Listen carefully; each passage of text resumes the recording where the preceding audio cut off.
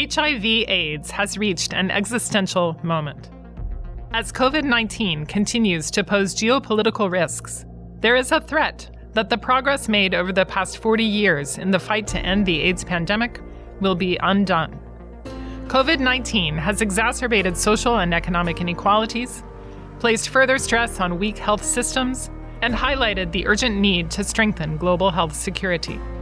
In managing these dual pandemics, the global health community must adapt, protect, and integrate approaches to sustain momentum toward ending HIV/AIDS while continuing to respond to COVID-19.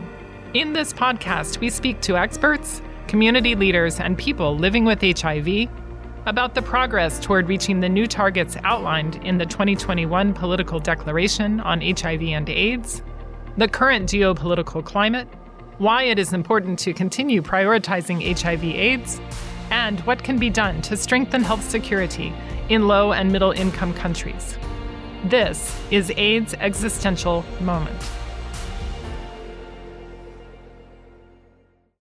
Hello, and welcome to a new episode.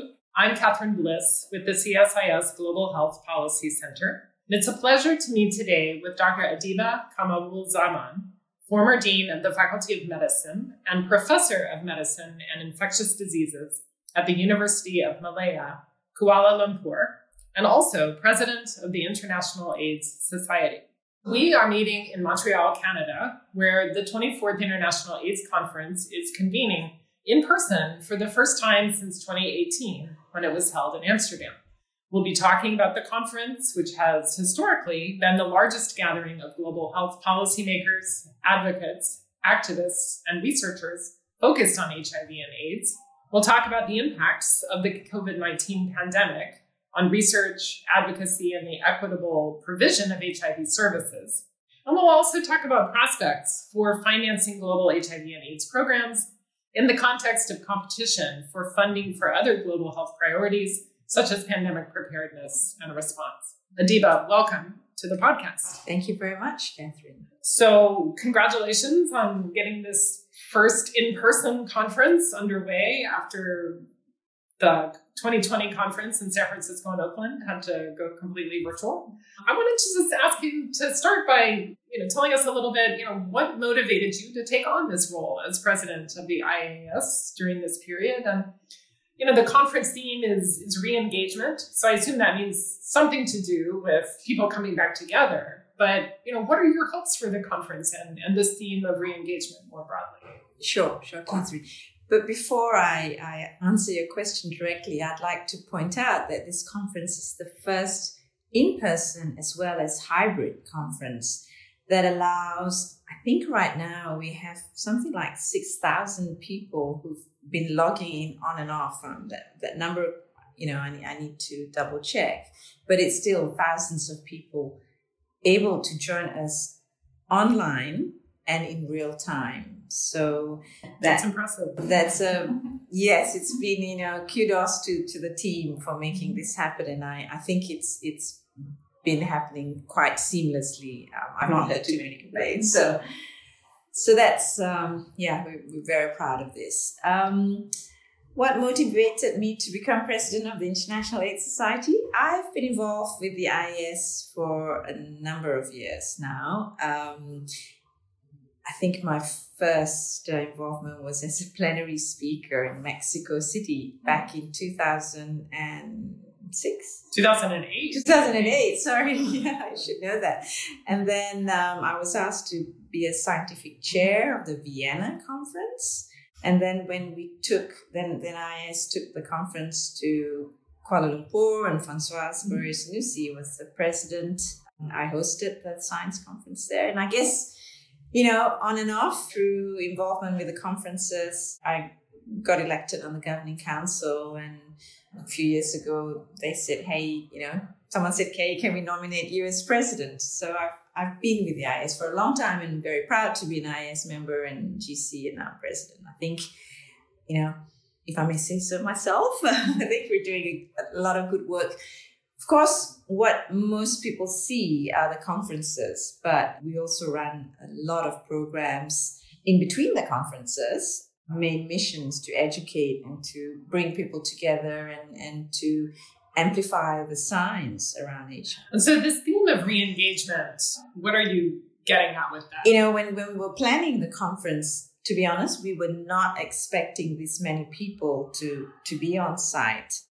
Thankfully, the conference venue allows us to expand or reduce because there was so much uncertainty, right? We had no idea what COVID was going to do next. But we also know that people couldn't wait to reconnect and re-engage. And the indications came when registrations opened that overwhelmingly more people wanted to be here on site than virtually, even though we provide that online facilities. And true enough, I think visa problems notwithstanding, we have as many people here on site. In fact, we could have had more than virtually. So I think that's about the physical re-engagement. And then, of course, the re-engaging in the HIV response. As you've heard from the UNAIDS report, we're faltering and we need to get back on track. And most of us, I think, who work in the HIV field, either as clinicians, researchers, or community leaders, by necessity pivoted to COVID-19 because of the urgency and the enormity of the pandemic. But really now I think that COVID-19, it's not going away, it's never going to go away, but it's time to refocus on this other pandemic, HIV. So really bringing people's attention back to the core issues. So this meeting, it's always an interesting mix of the researchers, policymakers, different from the one, I guess, that you hosted, the scientific one, really brings in the activists and advocates as well. But, when I've talked with people in the past, they've said really the most exciting of the big international conferences are the ones that even where you got that mix of people, there's some really exciting science and breakthroughs that are being announced. From your perspective, what are you seeing as the most kind of important recent findings around HIV prevention, treatment, or diagnosis and treatment, that are being discussed here that people can take away? Sure. And I think, of course, there's a lot of excitement around the long-acting injectables. The science is clear. We have data, 12-month data from both 083 and 084 in terms of prevention among cisgender. And those numbers are referring to the HPTN trials numbers, and real clear efficacy data for both clinical trials and safety data for trans women who are on hormones. And it's clear that cabotegravir injectables will not interfere with transgender women who are on hormones, for example, and that it's superior to oral daily PrEP, to help overcome the problems of adherence. So I think there's a lot of excitement about this potential game changer in the field of pre-exposure prophylaxis. And I think what this conference also showcases, like you said, it brings, not just the scientists and clinicians, but many stakeholders. And it was announced at this conference that the work that has been going on behind the scenes between the manufacturers of cabotegravir, VIV, and the Medicines Patent Pool and the voluntary licensing to accelerate implementation of this, particularly in low and middle income countries, as soon as possible. FDA approved oral PrEP 10 years ago, and we're seeing very slow uptake, and we can't afford to wait another 10 years for injectable PrEPs to get to people where it's needed most. So this partnership, not just between VIV Healthcare and Medicines Patent Pool to allow generic manufacturers to produce this drug, but also a coalition of stakeholders, including Unitaid and others, to help with that acceleration of implementation is really exciting. Which brings me again back to your original question, what else is it about this conference apart from, say, the long-acting injectables? I think, as Dr. Fauci has just very eloquently shared with us in his plenary just then, there are big implementation gaps that, despite us having the treatment, very effective antiretroviral treatment and very effective prevention tools, we still saw 1.5 million people getting infected last year and 650,000 people dying. So obviously, there are still huge gaps. And I think what this conference also brings, fantastic examples from around the world of effective programs, from PEPFAR-funded programs to national government-funded programs that many of us can learn from. I had the privilege of attending a satellite session that WHO hosted on integrating services. And this was about integrating HIV and viral hepatitis services and case studies from Rwanda, which is well on its way to eliminating hepatitis C with the support of the Clinton Foundation and others. And there was also a super inspiring presentation, because this is my own area of interest, of antiretroviral as well as substance use treatment scale up in prisons in Ukraine. Tens of thousands of people getting onto treatment with the partnership of the Ministry of Justice in Ukraine. And I think this is what is special about this conference. You otherwise won't know what people are doing from around the world that not only inspire, but are models of delivery services that others can emulate. And then I think the third message that's coming out loud and clear is, of course, the U equals U, undetectable equals untransmissible. The protest was rather noisy, but I think it's needed. Again, the science around U equals U has been around for a few years now. It's crucial for several reasons. One is, of course, that, we must do more to make sure that those effective pills get to people so they can live longer, live a healthy, longer life. And then, of course, that as it gets to undetectable levels, you don't transmit it to others. So just for our listeners, the U equals U is undetectable equals untransmissible. So for individuals who are living with HIV, for public health reasons, that you need to get treatment into people. And then, of course, together, all this, I think, is going to be really important to reduce that stigma that's associated with people living with HIV. I think all this come together to help promote that. So I want to focus on the COVID impacts on HIV research and services. You mentioned the focus within a number of different sessions, on the gap that has emerged in terms of number of infections over the past year, more than certainly we would have hoped to see. And as far as the global goals, I'm assuming that over the course of the pandemic, like most of us, you were more or less at home, engaged by Zoom with the rest of the world, but, very much focused in Malaysia. On COVID, absolutely. Yeah. I happen to chair my hospital's COVID task force, and we virtually turned into 100% COVID hospital. Yeah. So that's a case in point where much of your knowledge and work was really focused on COVID. But how really have you seen that diversion of services, or did you see a diversion of services for people living with HIV during that period? And as we move into an ever new phase of the COVID pandemic, what are your concerns, or what are you thinking as you look at the case of Malaysia, as we see, the need to continue to support COVID work while also covering those gaps in HIV service? Particularly in the early stages, obviously, attention and everything else shifted completely to COVID-19. But there was always an understanding that we must not neglect patients with other diseases, HIV, cancer, etc.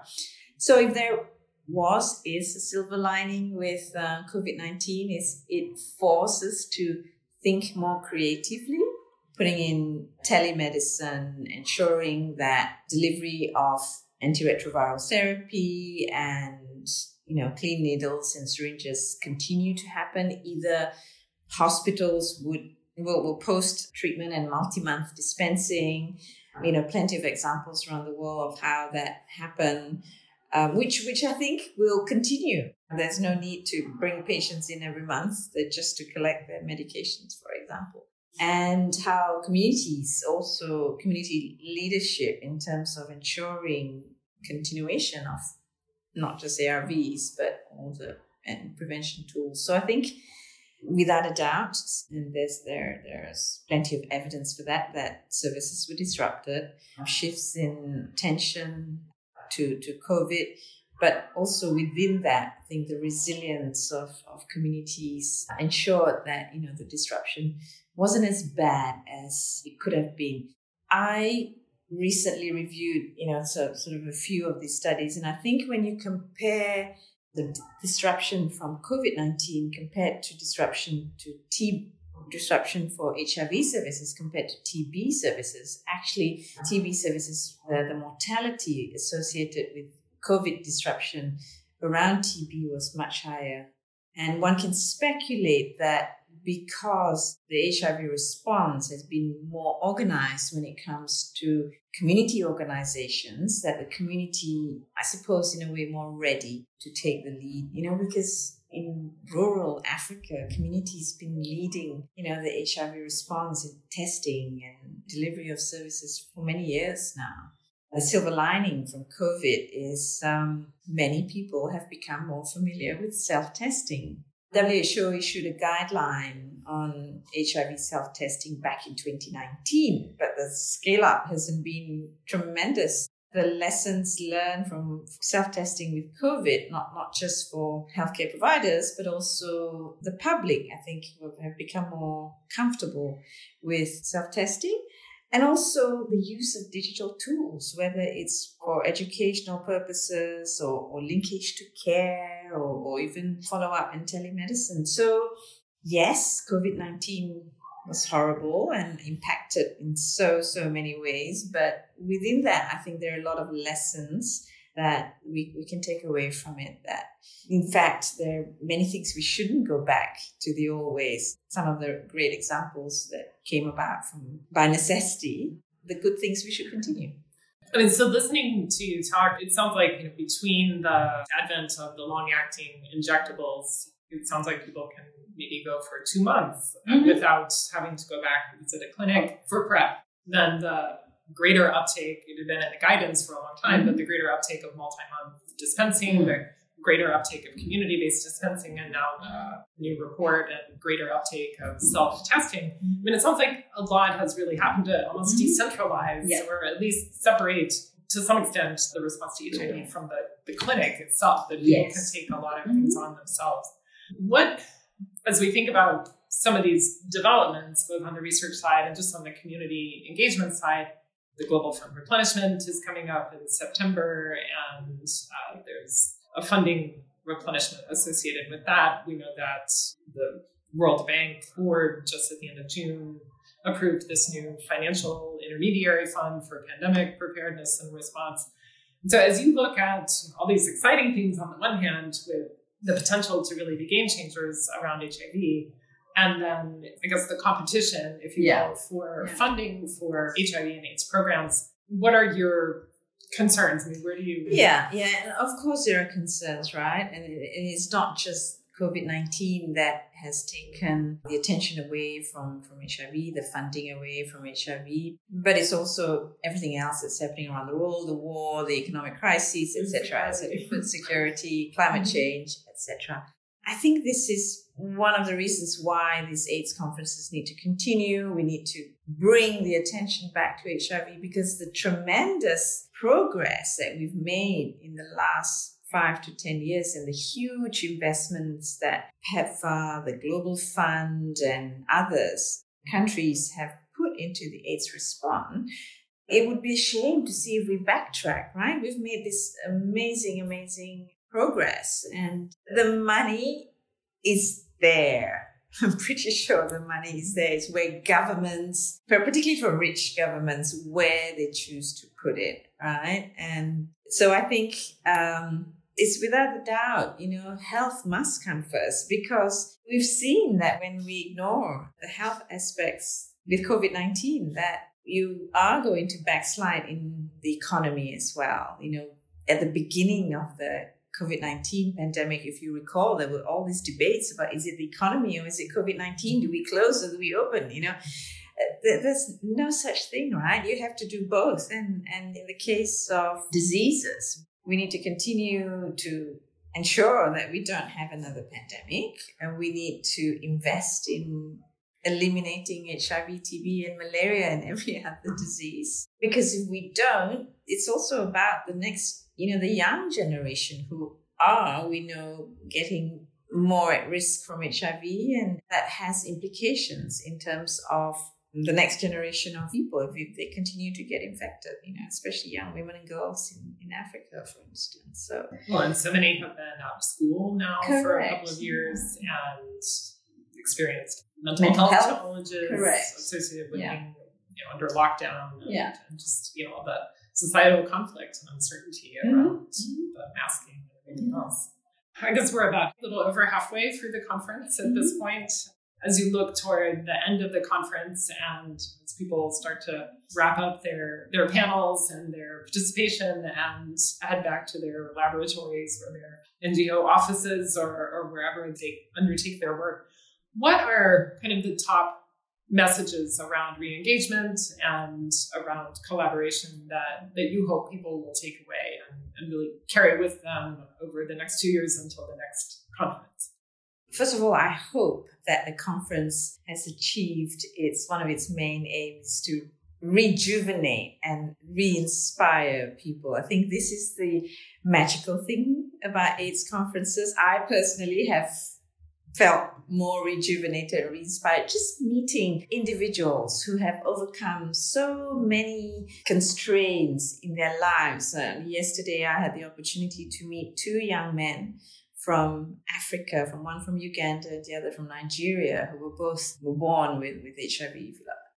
They're now in their 20s and are part of the IAS youth leadership. And, listening to their stories, how they've overcome everything that life brought to them, having siblings who are living with HIV, and they've risen above all that. And the one from Nigeria is leading a youth group so that other young people in Nigeria wouldn't suffer like him. And the young man from Uganda is now a doctor and also doing the same. I mean, I'm still inspired by that story. And I think the AIDS conferences have that magic to do that, to remind us why we're all here doing this work. So I hope that's my main hope, because it's easy to kind of burn out and all these years and get fatigued. And the ability to meet face-to-face again, I've heard it from so many people, that re-engagement with others, with collaborators, that gives you the ability to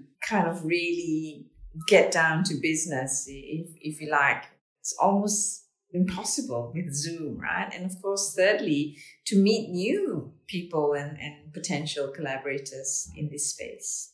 So really to connect to the humanity, our shared humanity. Absolutely. In terms of the experience of HIV and AIDS, but also to find new collaborations and new ways to address this from different angles. Yeah, not just sort of from geographic connections, but also interdisciplinary, engagement between scientists, between biomedical scientists or basic scientists and clinical science and behavioral science, for example.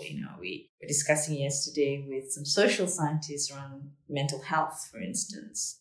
I think that's what is special about the AIDS conferences and the ABCDEF tracks that we have, that most other science conference only stick to kind of the basic sciences and the clinical and epi work. Yeah.